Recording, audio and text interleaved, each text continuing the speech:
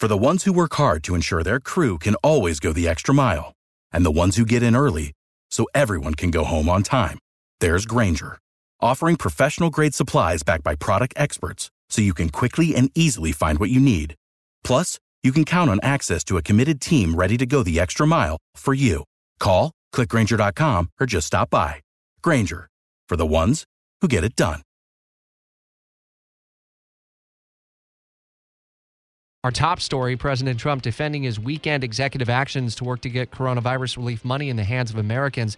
And now in-depth team coverage on You Decide 2020 as following the first weekend of early voting in the Florida primary election. Overall turnout in Duval County is approaching 9%, St. Johns County at 11%, Nassau County at over 15%, and in Clay County more than 10% turnout. Supervisor of Elections Chris Chambliss joins us, and that's kind of a record-setting pace for y'all in early voting so far, huh? It really is. Right now, we've had roughly about 4 times as many early votes cast as Pasco County. And what's interesting, Pasco County has about 220,000 more voters than Clay County has.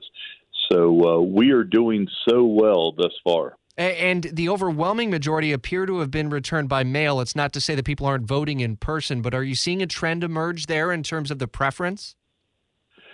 I do believe that there is a larger turnout via mail thus far, but I think what we're going to see as early voting continues, that it's probably going to surpass or come alongside vote by mail. And again, as we discussed last week, this is really more of a trend that's been happening with voters over the years, more so directly tied to the pandemic. And do you see the trend or what may be driving the record-setting pace, at least for early voting? Is it really all about convenience?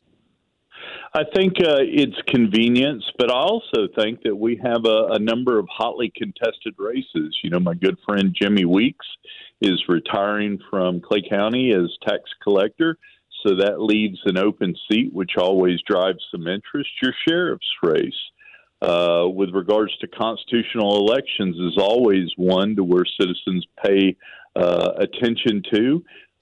And then school superintendent. So I think that those races, coupled with the fact that that individuals are taking advantage of the flexibility, is key.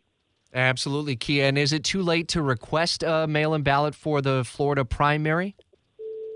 It is. However, if you need to have a vote-by-mail ballot, you can complete a form aligning a family member to come by and pick up a vote-by-mail ballot for you. And so it just requires you to acknowledge that you are giving that family member the authority to come by and pick up a ballot and do so in writing. Just head to the Clay County Supervisor of Elections site. We'll continue to keep you up to date. We have a live blog on all things early voting a week and a day before primary day in Florida. Chris Chambliss, the Supervisor of Elections in Clay County. Thanks. It's 8:50, the 5-day WOKV First Alert forecast.